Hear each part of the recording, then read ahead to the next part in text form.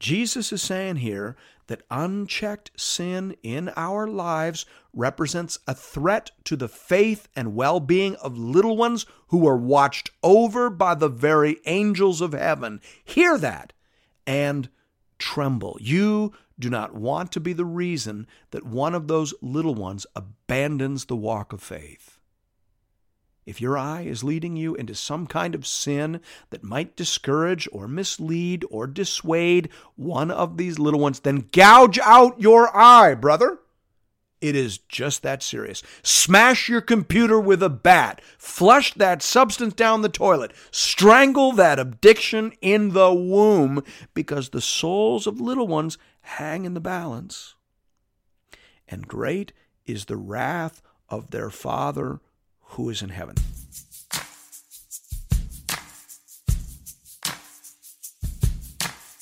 Welcome to Into the Word with Paul Carter. I'm your host, Woody Woodland. Jesus has a particular concern for the salvation and protection of the little ones. Few things are as clear in the New Testament as that. The job of the leader in the covenant community is to nurture young faith and to protect young faith. Not to build platforms, not to grab power, not to scramble for positions of prestige and privilege. The disciples struggled to understand that, and it would appear that a certain percentage of leaders today struggle to understand that reality as well. Here to unpack this story further is our Bible teacher at Into the Word, Pastor Paul Carter. Your word is a lamp unto my feet. If you have your Bible with you, I'd love for you to open it now to Matthew chapter 18. I should mention here that though I say that at the start of every episode, I am so thankful for all the listeners who are folding laundry right now or washing dishes or driving home from work. I've had a few of you tell me that you feel guilty every time I say, if you have your Bible with you, please open it to chapter so-and-so. Well, don't feel bad. We started this program for you. We want to help busy moms and dads in particular read, love, and live the whole Word of God. We want to help you know it so that you can teach it and pass it on to your kids. So you keep folding your laundry or driving your car, and I will do my best to bring you the unchanging, inerrant, inspired, and useful Word of God. On this episode, we're talking about Matthew 18. Hear now the word of the Lord, beginning at verse 1. At that time, the disciples came to Jesus, saying, "Who is the greatest in the kingdom of heaven?" Now, if we compare this to the parallel account in Mark's gospel, we see that this conversation was precipitated by a dispute that the disciples had while they were walking home to Capernaum. Matthew told us in 17:24 that they were back in Capernaum, but he didn't tell us about this argument along the way. Apparently, they'd been talking about this matter for a long time, which is really sad. However, Matthew leaves that part out and just tells us what happened when they finally brought the matter to Jesus' attention. At some point in Capernaum, again, comparing with Mark, it seems probable that this happened in Peter's house. The disciples came to Jesus and asked him to settle a dispute. Which of them will be greatest in the kingdom of heaven? The flow of the narrative leads us to presume that this dispute arose because of the special revelation that Peter, James, and John had just experienced. They just saw something that none of the other disciples had seen, and so maybe they thought that the one who sees the most special things is the most favored, and therefore the one who ought to be in charge and lifted up over all the others. In essence, they are asking whether or not the kingdom will be arranged charismatically, that is, according to gifts and special insights and experiences. Jesus' answer was not at all what they were expecting. We pick up the story at verse 2. And calling to him a child, he put him in the midst of them and said, "Truly I say to you, unless you turn and become like children, you will never enter the kingdom of heaven. Whoever humbles himself like this child is the greatest in the kingdom of heaven. Whoever receives one such child in my name receives me. But whoever causes one of these little ones who believe in me to sin, it'd be better for him to have a great millstone fastened around his neck and to be thrown into the depth of the sea. The disciples must have been stung by this fairly severe correction. They went from wondering who is at the top to wondering if they were even in at all. Jesus calls that into question. He says, unless you turn and become like children, you will never enter the kingdom of heaven. So not only is this not the time to wonder who is in charge, apparently the disciples aren't even on track for inclusion in the kingdom of God. Unless they turn and become like children, they will never enter the kingdom of God. That's a stern rebuke. And it reflects the fact that, as Jesus had feared, the disciples have sucked up a lot of the worldview and leadership assumptions of the scribes and Pharisees. They weren't thinking like Jesus people at this time. They're thinking like typical first century Pharisaic Jews. And so Jesus comes pretty hard with the correction here. He puts a child in the center of the circle. It may have even been Peter's child or his nephew. It is almost certainly his house, after all. So he puts this child in the middle of them and he says, you men need to learn from this child. I'm sure that is not what they were expecting. This comparison suggests that all kingdom citizens must be characterized by humility and trust. What Jesus went on to say suggests that leadership in the kingdom is fundamentally not about power and prestige, but is rather about serving and protecting the little ones, both literally and figuratively, meaning it's about serving and protecting biological little ones and spiritual little ones, children and baby Christians. Receiving those little ones, feeding those little ones, protecting those little ones is what leadership in the kingdom of heaven is all about. And woe to the one who makes them stumble. It would be better for him to have a great millstone fastened around his neck and to be drowned in the depth of the sea. Do you want to be a leader in the kingdom of God? Then you've got to care about the little ones, and you've got to be very careful lest you cause any of those little ones to sin. We see that in verse 7. Woe to the world for temptations to sin. For it is necessary that temptations come, but woe to the one by whom the temptation comes. And if your hand or your foot causes you to sin, cut it off and throw it away. It is better for you to enter life crippled or lame than with 2 hands or 2 feet to be thrown into the eternal fire. And if your eye causes you to sin, tear it out and throw it away. It's better for you to enter life with 1 eye than with 2 eyes to be thrown into the hell of fire.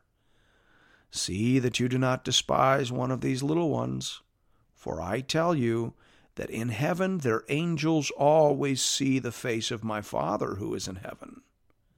Again, the mention of the little ones here suggests that the urgent action against sin is in order not to cause these little ones to stumble. Stop and hear that. Mom and Dad, hear that. Youth pastor and preaching pastor and elder and deacon, hear that. Jesus is saying here that unchecked sin in our lives represents a threat to the faith and well-being of little ones who are watched over by the very angels of heaven. Hear that and tremble. You do not want to be the reason that one of those little ones abandons the walk of faith. If your eye is leading you into some kind of sin that might discourage or mislead or dissuade one of these little ones, then gouge out your eye, brother. It is just that serious. Smash your computer with a bat. Flush that substance down the toilet. Strangle that addiction in the womb, because the souls of little ones hang in the balance. And great is the wrath of their Father who is in heaven. That's what Jesus is saying here. Pastor Paul, I want to jump in here because there's a few things in that passage that I think would be useful to clarify. The main idea seems pretty clear. Jesus is saying that because the faith and well-being of the little ones is so important to him, we as his disciples need to do everything in our power to make sure that they are safe and they're well cared for in our midst. And if that means getting rid of a bad habit or a sinful tendency, then so be it. We should want to get rid of those things anyway, but all the more because of their potential to harm and discourage young believers. Is that a reasonably accurate summary? Yeah, I think that's it exactly. So to be clear, Jesus isn't actually telling people to gouge out their eyes or cut off their hands if they're struggling with something like pornography, for example. Correct. This is vivid language, but it is not intended to be taken literally. We have phrases like this in English. We talk about cutting off your nose to spite your face. We're not talking literally there. We're talking about somebody who hurts themselves in order to score a point against someone else. Or sometimes we will say that our new car cost us an arm and a leg. Well, again, of course, we're not saying that in a literal way. That's just vivid language. And so it is here. Jesus is saying that a person ought to be willing to take extreme measures against the remaining sin in their lives in order to protect and safeguard the little ones over which they have influence. So, to use the example of pornography, what are some of the extreme measures that a dad or a youth leader or a baseball coach would want to take in order to make sure that his sinful habits don't begin to negatively influence the little ones under his care? Well, that's a great question. I think I would recommend a mixture of technological and relational measures in that particular battle. Technologically, you have to do everything you can to make pornography as inaccessible as possible. That means not having certain apps on your phone. It might mean not having data on your phone. I know of a couple guys who bought old school flip phones with no data, no internet capacity, and no apps, just phoning and texting because they were losing the battle for purity because of how accessible pornography was to them on their smartphones. You may have to do something like that. Well, but what about the person who says, well, I need my phone for work, or I need those apps for banking and whatnot? Well, the whole idea here is that these are extreme measures. If it were easy and non-disruptive, then it wouldn't be considered an extreme measure. Jesus is saying that this is important enough that you need to be willing to make some sacrifices. And I think, having to do with an old school phone and maybe having to do some in-person banking is nowhere near as extreme as what we ought to be willing to do. Okay, well, you talked about some technological approaches, but there's also those relational approaches you mentioned. Talk to us about that. Well, for me, I grew up and came of age before the technology piece was really huge. When I was in university, the internet speed was still 14.4. And so, waging war on this sin was less about technological solutions and more about relational solutions. But no matter how technologically enabled this sin becomes, I still think that the relational solutions are going to be more important for the believer. I think that confession of sin is just so terrifying and humiliating that it really does serve as both a deterrent and a cauterizing agent. Yeah, so what do you mean by that? I don't want to pry, but I think some specifics would be helpful.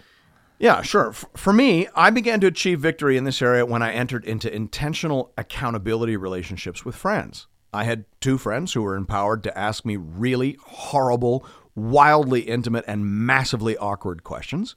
And we met on a semi-regular basis to do that. And just knowing that I would have to answer those questions and knowing that I would have to look into a brother's eye and talk about my weaknesses and failures, that made a huge difference for me.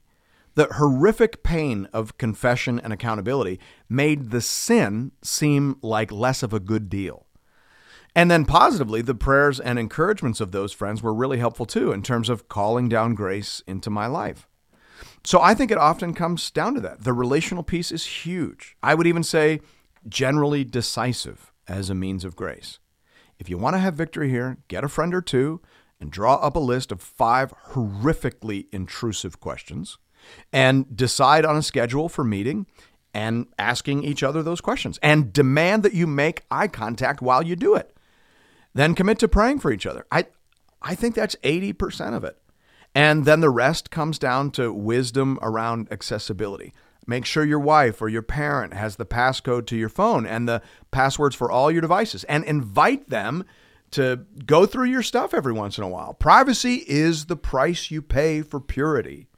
And in this story, Jesus is telling us to be willing to pay whatever price we have to in order to get on top of any sin that could potentially harm or discourage a younger believer. So you do what you got to do. All right. Thanks so much for that. And let me add my 100% agreement with all of that. This is an important issue, and we have to equip each other to succeed for our own sake, but also for the sake of those around us. Let's jump back into the story now at verse 12. What do you think? If a man has 100 sheep and one of them has gone astray, does he not leave the 99 in the mountains and go in search of the one that went astray? And if he finds it, truly I say to you, he rejoices over it more than the 99 that never went astray. So it is not the will of my Father who is in heaven that one of these little ones should perish. God is the hound of heaven, Jesus is saying. He is seeking out the little ones. So woe unto the fool who stands in his way. Don't be that guy. Rather, the true leader in the kingdom is coming alongside of God, making himself or herself available to God in the great mission of seeking out and raising up and protecting always each and every one of these little ones on their way to God through faith in Jesus Christ. That's what this passage is all about. Verse 15. If your brother sins against you, go and tell him his fault, between you and him alone. If he listens to you, you've gained your brother. Now, it's important to understand the connection between what Jesus is saying here and what Jesus just said about not causing the little ones to stumble. Jesus is saying that far from being the cause of someone falling away, rather we must work diligently to gather back those who have strayed. That's what leadership is about. And here's a process for doing that, he says. Step 1, speak to the offending brother one-on-one. Do not gossip. Do not solicit advice on how to handle the situation, because that's just gossip. Don't do anything that would make it harder for one of these little ones, for a new believer who has stumbled or become confused or offended, to be restored to loving fellowship in the church. So go to them and speak to them gently, one-on-one. Verse 16. But if he does not listen, take 1 or 2 others along with you, that every charge may be established by the evidence of 2 or 3 witnesses. So if the brother in question doesn't listen to you, then, and only then, do you broaden out the circle to include others. These others might be elders, pastors, or other wise and mature members of the church. Verse 17. If he refuses to listen to them, tell it to the church. So if the individual refuses to return or repent, even when lovingly confronted by a small group of mature believers, usually including at least one pastor or elder, then it must become a matter of general church discipline. The matter should be referred to the church as a whole. In some polity systems, that will mean to a board of elders acting on behalf of the whole. But at some point, however the details are worked out, the whole family has to know. Verse 17 goes on to say, and if he refuses to listen even to the church, let him be to you as a Gentile and a tax collector. If the brother or sister refuses to respond to the correction of the whole church, then he or she is not a brother or sister. A real brother or sister filled with the Holy Spirit will respond to gentle family discipline. They will hear the truth and recognize it and respond to it slowly but surely under the prompting and inner convictions that are characteristic of a truly converted heart. But if they don't respond like that, then they are to be treated as unbelievers. They should not take the Lord's Supper, and they should no longer be considered members of the church. Verse 18. Truly I say to you, whatever you bind on earth shall be bound in heaven, and whatever you loose on earth shall be loosed in heaven. Again, I say to you, if 2 or 3 agree on earth about anything they ask, it will be done for them by my Father in heaven. For where 2 or 3 are gathered in my name, there am I among them. This promise is specific to the context. Jesus is saying that when the church gathers to conduct their family business, Jesus, as their older brother, is there in the midst. Now, as to the nature of these decisions that are being made, Leon Morris says helpfully here, Jesus is not giving the church the right to make decisions that will then become binding on God. Such a thought is alien from anything in his teaching. He is saying that as the church is responsive to the guidance of God, it will come to the decisions that have already been made in heaven. Closed quote.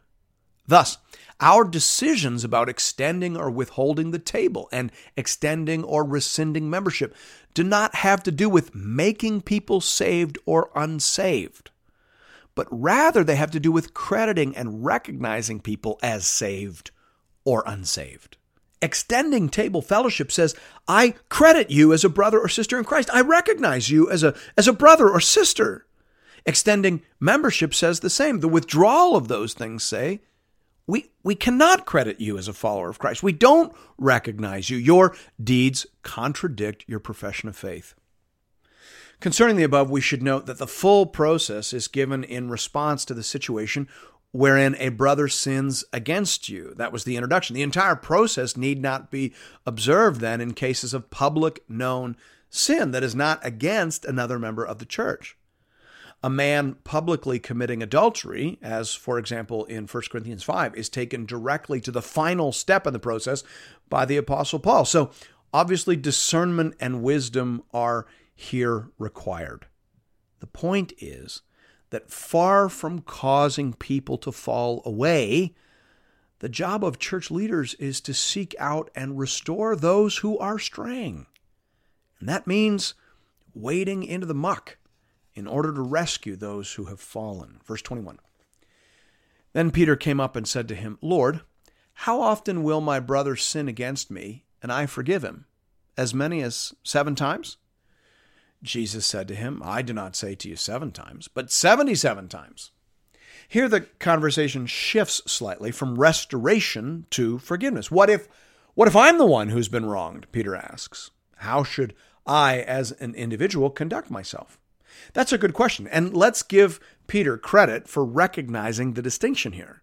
A person can forgive willingly and frequently, irrespective of the decisions of the church as a whole on matters of discipline. Meaning, if a member of the church steals my car or assaults my wife, I can forgive him. But the church may still rightly initiate a process of correction and discipline. These things are overlapping, but they are not exactly the same. Peter wants to know how much mercy he ought to be personally extending. To answer that question, Jesus tells a story. Verse 23. Therefore, the kingdom of heaven may be compared to a king who wished to settle accounts with his servants. When he began to settle, one was brought to him who owed him 10,000 talents. And since he could not pay, his master ordered him to be sold with his wife and children and all that he had, and payment to be made. So the servant fell on his knees, imploring him, have patience with me, and I will pay you everything. And out of pity for him, the master of that servant released him and forgave him the debt. But when that same servant went out, he found one of his fellow servants who owed him 100 denarii. And seizing him, he began to choke him, saying, pay what you owe. So his fellow servant fell down and pleaded with him, have patience with me, and I will pay you. He refused, and went and put him in prison until he should pay the debt. When his fellow servants saw what had taken place, they were greatly distressed. And they went and reported to their master all that had taken place. Then his master summoned him and said to him, you wicked servant, I forgave you all that debt because you pleaded with me. And should not you have had mercy on your fellow servant as I had mercy on you? And in anger his master delivered him to the jailers until he should pay all his debt. So also my heavenly Father will do to every one of you if you do not forgive your brother from your heart. The point of this parable is to remind us that we have all been forgiven an incalculable debt. After all, the guilt of the offender is multiplied by the innocence and majesty of the offended. God is infinitely innocent and infinitely majestic, and therefore our sin represents an infinite debt of guilt. And yet, because of the kindness of God, we've been forgiven through Jesus Christ, and therefore we ought to be very generous and very kind and unrelentingly merciful toward our brothers and sisters who offend and sin against us. This is not optional. In fact, the parable suggests that whether or not we do this actually indicates whether we have truly received and understood the forgiveness we have been extended by the Master. Truly forgiven people freely forgive. That's the point of the parable. As to the punishment received by the unmerciful servant, D.A. Carson says helpfully here, Jesus sees no incongruity in the actions of a heavenly Father who forgives so bountifully and punishes so ruthlessly, and neither should we. Closed quote. Note, then, the kindness and the severity of the Lord. Both are true. Both are real. Thanks be to God. And thank you, friends, for listening to another episode of Into the Word here on Life 100.3. If you're looking for more Bible teaching from Pastor Paul, you can find that over at the Into the Word website at intotheword.ca. Or you can download the Into the Word app at the iTunes Store or on Google Play. You can also connect with Pastor Paul and with other Bible readers on the Into the Word Facebook page. Just enter Into the Word into the search bar. And we'll see you right back here next Sunday morning as we continue our journey together through the whole counsel of God. We'll see you then. Your word is a lamp unto my feet